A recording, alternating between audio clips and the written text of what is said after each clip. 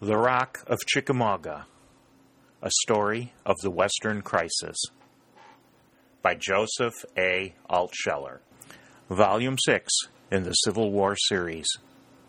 Produced by Civil War Audio at civilwar.builtwithflash.com. Read by John Verzes. Chapter 7, The Little Capital. Dick was bent down in his saddle, trying to protect himself a little from the driving rain, which beat in his eyes and soaked through his clothing.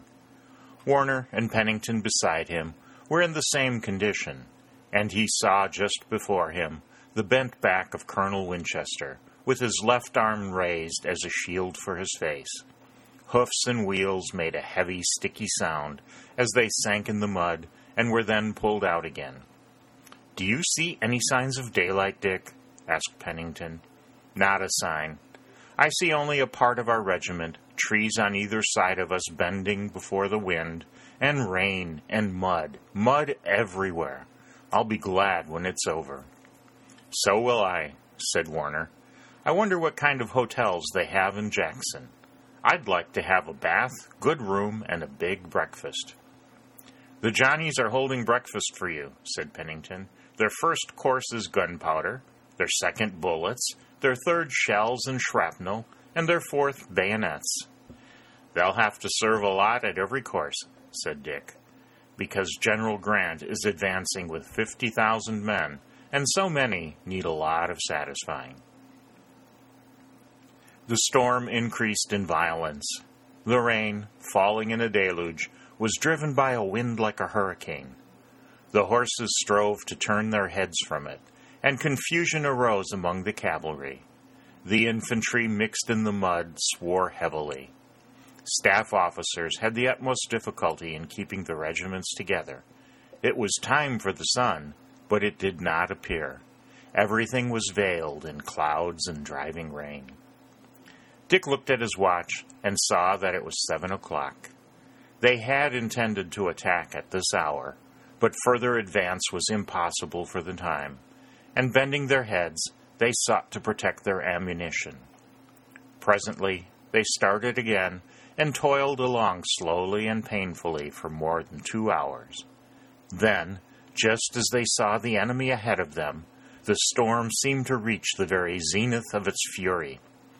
Dick, in the vanguard, beheld earthworks, cannon, and troops before Jackson, but the storm still drove so hard that the Union forces could not advance to the assault. "This is most certainly an unusual situation," said Colonel Winchester, with an effort at cheerfulness. "Here we are, ready to attack, and the Southerners are ready to defend, but a storm holds us both fast in our tracks. Our duty to protect our cartridges is even greater than our duty to attack the enemy."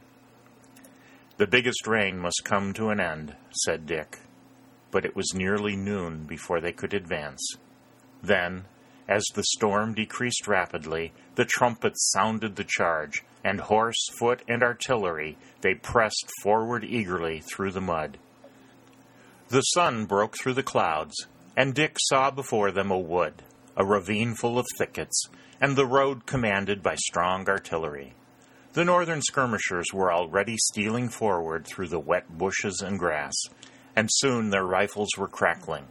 But the southern sharpshooters in the thickets were in stronger force, and their rapid and accurate fire drove back the northern men. Then their artillery opened and swept the road, while the northern batteries were making frantic efforts to get up through the deep, sticky mud. But the trumpets were still calling. The Winchester Regiment and others, eager for battle and victory, swept forward. Dick felt once more the fierce thrill of combat, and waving his revolver high above his head, he shouted with the others as they rushed on. The stream of bullets from the ravine thickened, and the cannon were crashing fast, but the Union masses did not check their rush for an instant. Although many fell, they charged into the ravine, driving out the enemy, and pursued him on the other side. But the Southern cannon, manned by daring gunners, still held the field, and aided by the thick mud which held back charging feet, they repulsed every attack. The Winchester regiment was forced to cover, and then Dick heard the booming of cannon in another direction. He knew that Grant and Sherman were coming up there, and he expected they would rush at once into Jackson, but it was a long time before the distant thunder came any nearer. Johnston, whose astuteness they feared, was proving himself worthy of their opinion. Knowing that his forces were far too small to defend Jackson, he had sent away the archives of the state and most of the army. Only a small force and 17 cannon were left to fight and cover his retreat, but so bold and skillful were they that it was far beyond noon before Grant and Sherman found that practically nothing was in front of them. But where Dick and his comrades rode, the fighting was severe for a while. Then everything seemed to melt away before them. The fire of the Southern cannon ceased suddenly, and Colonel Winchester exclaimed that their works had been abandoned. They charged forward, seized the cannon, and now rode without resistance into the capital of the state, from which the President of the Confederacy hailed, though by birth a Kentuckian. Dick and his comrades were among the first to enter the town, and not until then did they know that Johnston and all but a few hundreds of his army were gone. "We've got the shell only," said Dick. "Still, we've struck a blow by taking the capital of the state," said Colonel Winchester. Dick looked with much curiosity at the little city into which they were riding as conquerors. It was too small and new to be imposing. Yet there were some handsome houses, standing back on large lawns and surrounded by foliage. The doors and shutters of all of them were closed tightly. Dick knew that their owners had gone away or were sitting, hearts full of bitterness, in their sealed houses. The streets were deep in mud, and at the corners little knots of Negroes gathered and looked at them curiously. "They don't seem to welcome us as deliverers," said Warner. "They don't know yet what to think of us," said Dick. "There's the capital ahead of us, and some of our troops are going into it." "Others have gone into it already," said Pennington. "Look!" They saw the flag of the Union break out above its dome, the beautiful stars and stripes waving gently in the light breeze. A spontaneous cheer burst from the Union soldiers, and the bitter hearts in the sealed houses grew more bitter. The army was now pouring in by every road, and Colonel Winchester and his staff sought quarters. They were on the verge of exhaustion. All their clothing was wet, and they were discolored with mud. They felt that they were bound to have rest and cleanliness. The victorious troops were making their camp wherever they could find dry ground, and soon they were building the fires for cooking. But many of the officers were assigned to the residences, and Colonel Winchester and his staff were directed by the general to take quarters in a large colonial house standing on a broad lawn amidst the finest magnolias and live oaks that Dick had ever seen. Remembering an earlier experience during the Shiloh campaign, Colonel Winchester and his young officers approached the house with some reluctance. In ordinary times, it must have been brilliant with life. 2 little fountains were playing on either side of the graveled walk that led to the front door. After the old fashion, 3 or 4 marble statues stood in the shrubbery. Everything indicated wealth. Probably the townhouse of a great planter, reflected Dick. In Mississippi, a man sometimes owned as many as 1,000 slaves and lived like a prince. The house offered them no welcome. Its doors and windows were closed, but Dick had seen smoke rising from a chimney in the rear. He expected that they would have to force the door, but at the first knock it was thrown open by a tall, thin woman of middle years. The look she gave them was full of bitter hatred. Dick sometimes thought that women could hate better than men, but her manner and bearing showed distinction. He, as well as his comrades, took her to be the lady of the house. "We ask your pardon, madam, for this intrusion," said Colonel Winchester, "but we are compelled to occupy your house a while. We promise you as little trouble as possible."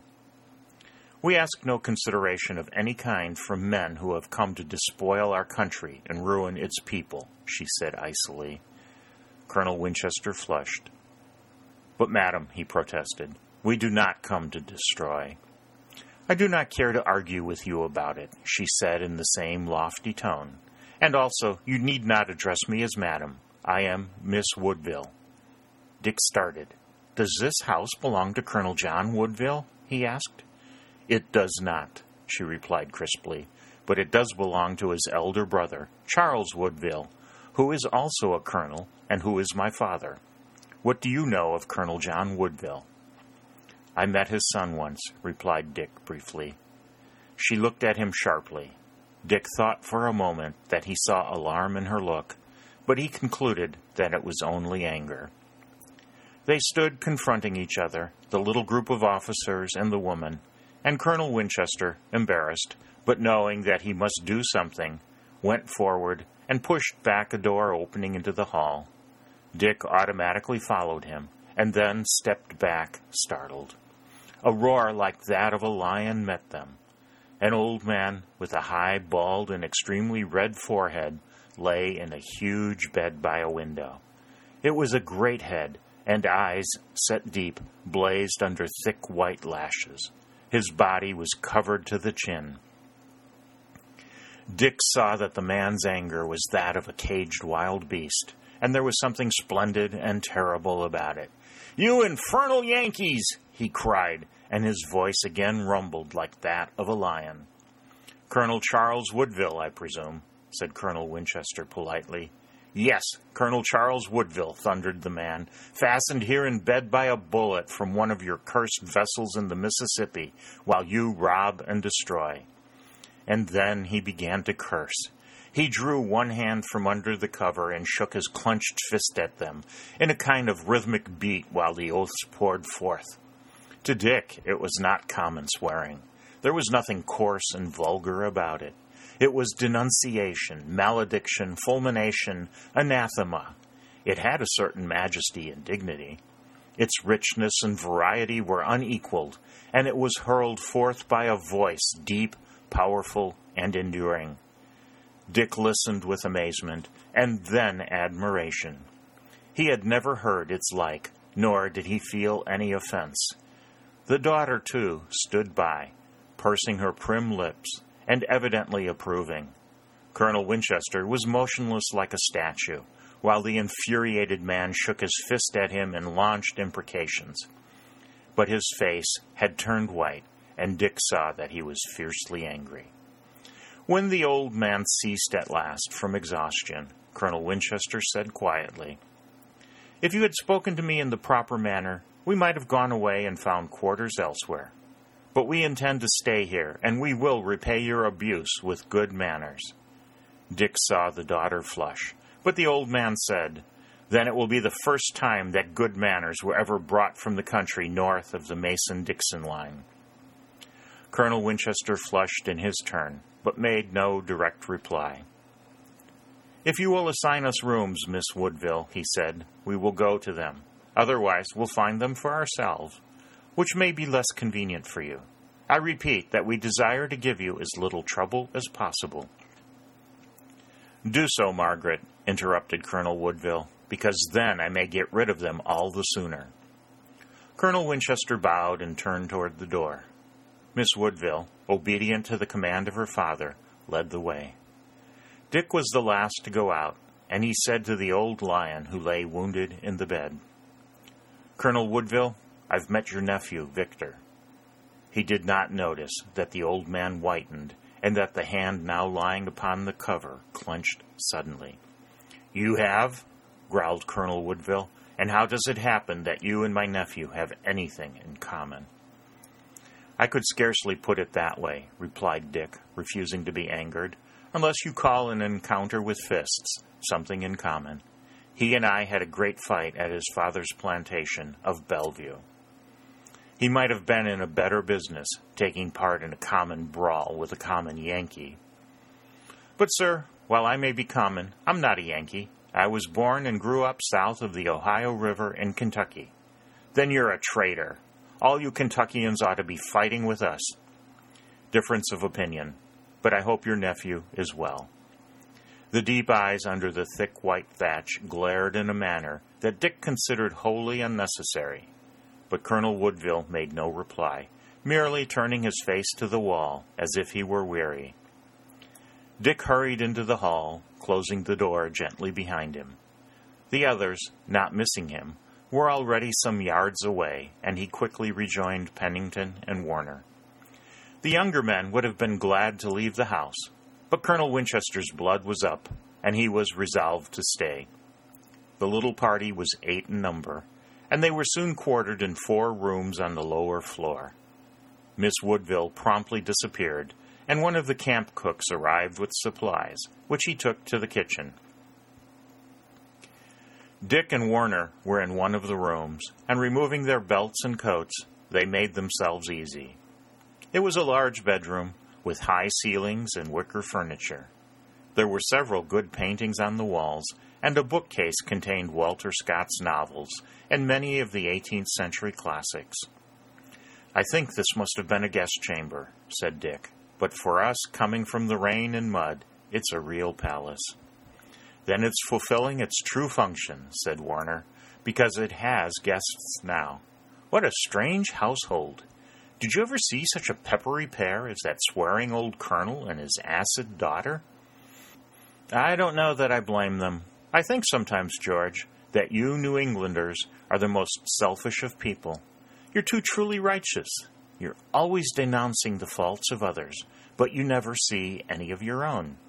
Away back in the Revolution, when Boston called, the southern provinces came to her help, but Boston and New England have spent a large part of their time since denouncing the South." "What struck you, Dick? Are you weakening in the good cause?" "Not for a moment. But suppose Mississippi troops walked into your own father's house in Vermont and, as conquerors, demanded food and shelter. Would you rejoice over them and ask why they hadn't come sooner?" "I suppose not, Dick. But stop it and come back to your normal temperature. I won't quarrel with you." "I won't give you a chance, George. I'm through. But remember that while I'm red hot for the Union, I was born south of the Ohio River myself, and I have lots of sympathy for the people against whom I'm fighting."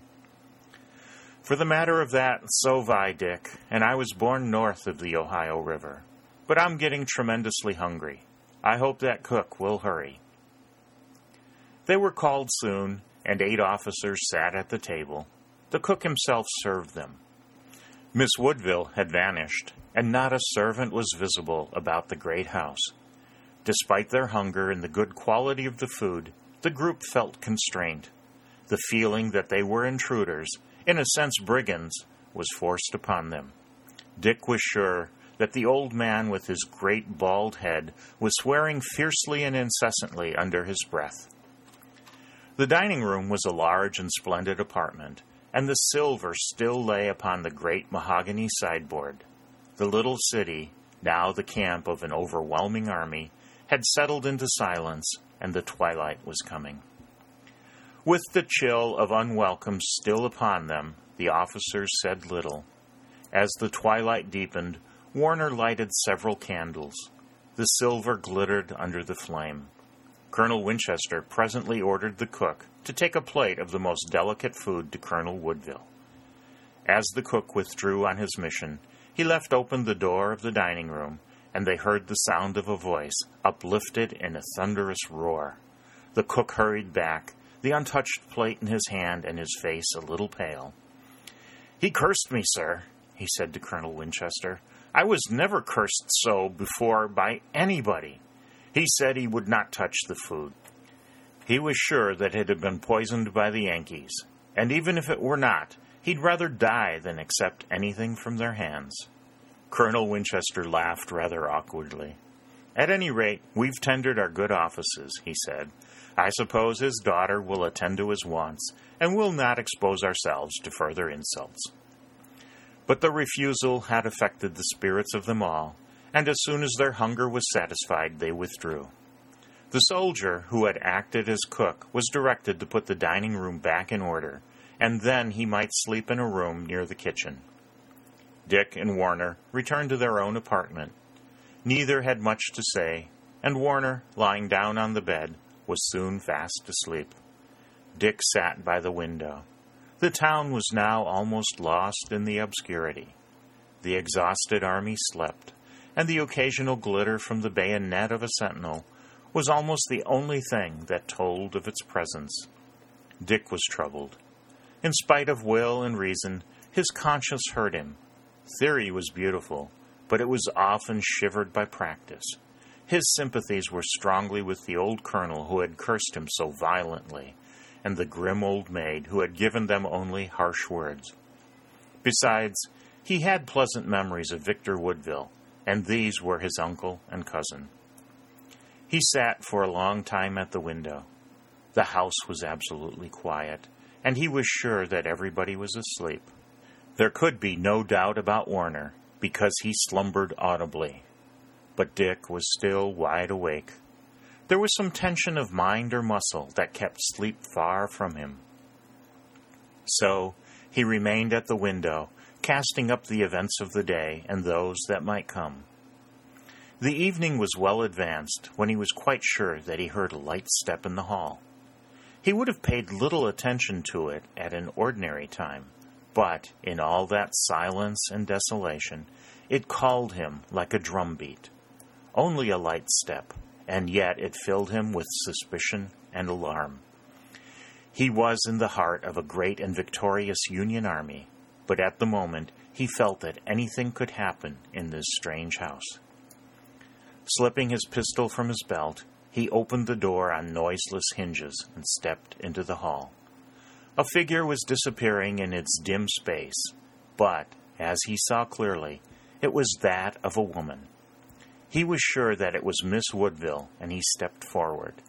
He had no intention of following her, but his foot creaked on the floor, and stopping instantly, she faced about. Then he saw that she carried a tray of food. "Are we to have our house occupied and to be spied upon also?" she asked. Dick flushed. Few people had ever spoken to him in such a manner, and it was hard to remember that she was a woman. "I heard a footstep in the hall, and it was my duty to see who was passing," he said. "I have prepared food, and I am taking it to my father. He would not accept it from Yankee hands. Colonel Woodville sups late. I should think a wounded man would be asleep at this hour, if he could." She gave him a glance full of venom. "What does it matter?" she said. Dick refused to be insulted. "Let me take the tray for you," he said, "at least to the door. Your father need not know that my hands have touched it." She shrank back, and her eyes blazed. "Let us alone," she exclaimed. "Go back to your room. Isn't it sufficient that this house shelters you?" She seemed to Dick to show a heat and hate all out of proportion to the occasion, but he did not repeat the offer. "I meant well," he said, "but since you do not care for my help, I'll return to my room and go to sleep. Believe me, I'm sincere when I say I hope your father will recover quickly from his wound." "He will," she replied briefly. Dick bowed with politeness and turned toward his own room. Nevertheless, his curiosity did not keep him from standing a moment or two in the dark, against the wall, and looking back at the woman who bore the tray. He drew a long breath of astonishment when he saw her pass Colonel Woodville's door and hurry forward now with footsteps that made no sound. The suspicion which had lain deep in his mind sprang at once into life. Keeping close to the wall, he followed swiftly and saw her disappear up a stairway.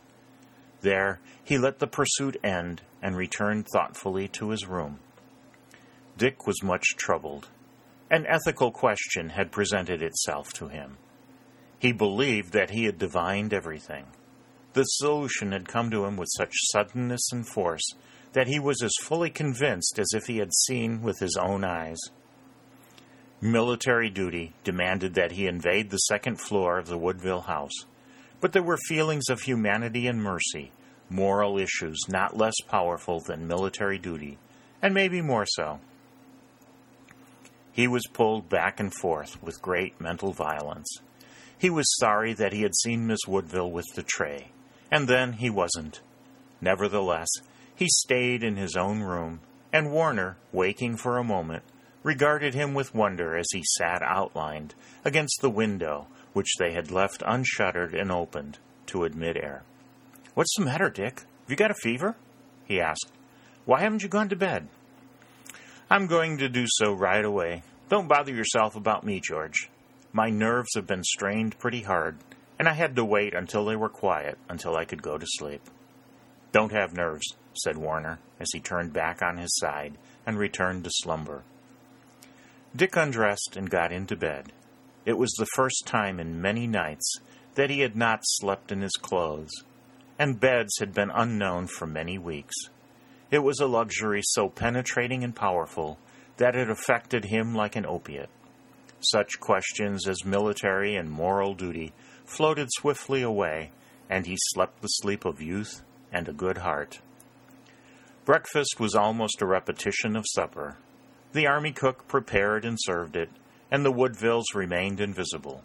Colonel Winchester informed the young officers that they would remain in Jackson 2 or 3 days, and then great events might be expected. All felt sure that he was predicting aright. Pemberton must be approaching with the Vicksburg army. The wary and skillful Johnson had another army, and he could not be far away. Moreover, this was the heart of the Confederacy, and other unknown forces might be gathering. They felt the greatness of the hour, Grant's daring stroke, and the possibility that he might yet be surrounded and overwhelmed. Their minds were attuned, too, to other and yet mightier deeds, but they were glad, nevertheless, of a little rest.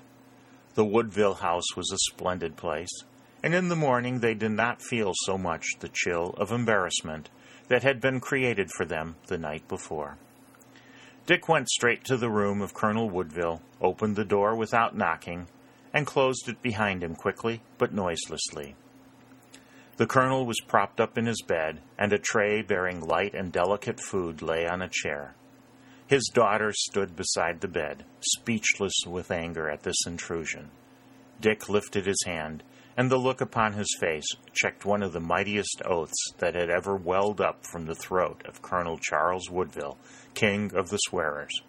"Stop," said Dick in a voice not loud, but sharp with command. "Can't we at least have privacy in the room of an old and wounded man?" asked Miss Woodville. "You can hereafter," replied Dick quietly. "I shall not come again, but I tell you now to get him out of the house tonight, unless he's too badly hurt to be moved." "Why should my father be taken away?" demanded Miss Woodville. "I'm not speaking of your father." "Of whom, then?" Dick did not answer, but he met her gaze steadily, and her face fell. Then he turned, walked out of the room without a word, and again closed the door behind him. When he went out onto the piazza, he saw excitement among his comrades. The moment for great action was coming even sooner than Colonel Winchester had expected. "Johnson's communicating with Pemberton," said Warner, "and he has ordered Pemberton to unite with him. Then they will attack us." He sent the same order by 3 messengers, but one of them was, in reality, a spy of ours, and he came straight to General Grant with it. We're forewarned, and the trap can't shut down on us, because General Grant means to go at once for Pemberton. Dick understood the situation, which was both critical and thrilling. Grant was still in the heart of the Confederacy, and its forces were converging fast upon him. But the grim and silent man, instead of merely trying to escape, intended to strike a blow that would make escape unnecessary. All the young officers saw the plan, and their hearts leaped. Dick, in the excitement of the day, forgot about the Woodville house and its inmates. Troops were already marching out of Jackson to meet the enemy, but the Winchester regiment would not leave until early the next morning. They were to spend a second night, or at least part of it, in Colonel Woodville's house. It was the same group that ate supper there, and the same army cook served them. They did not go to the bedrooms afterward, but strolled about, belted, expecting to receive the marching call at any moment. Dick went into the library, where a single candle burned, and while he was there, Miss Woodville appeared at the door and beckoned to him. She had abated her severity of manner so much that he was astonished, but he followed without a word. She saw that the hall was clear, and then she led him quickly into her father's room. Colonel Woodville was propped up against the pillows, and there was color in his face. "Young man," he said, "come here. You can afford to obey me, although I'm a prisoner, because I'm so much older than you are. You have a heart and breeding, young sir, and I wish to shake your hand." He thrust a large hand from the cover, and Dick shook it warmly. "I wouldn't have shaken it if you had been born north of the Ohio River," said Colonel Woodville. Dick laughed. "My chief purpose in having you brought here," said Colonel Woodville, "was to relate to you an incident of which I heard once. Did I read about it, or was it told to me, Margaret?" "I think, sir, that someone told you of it." "Ah, well, it doesn't matter. A few words will tell it. In an old, forgotten war, a young soldier quartered in the house of his defeated enemy, but defeated only for the time, remember, saw something which made him believe that a wounded nephew of the house was hid in an upper room. But he was generous, and he did not search further.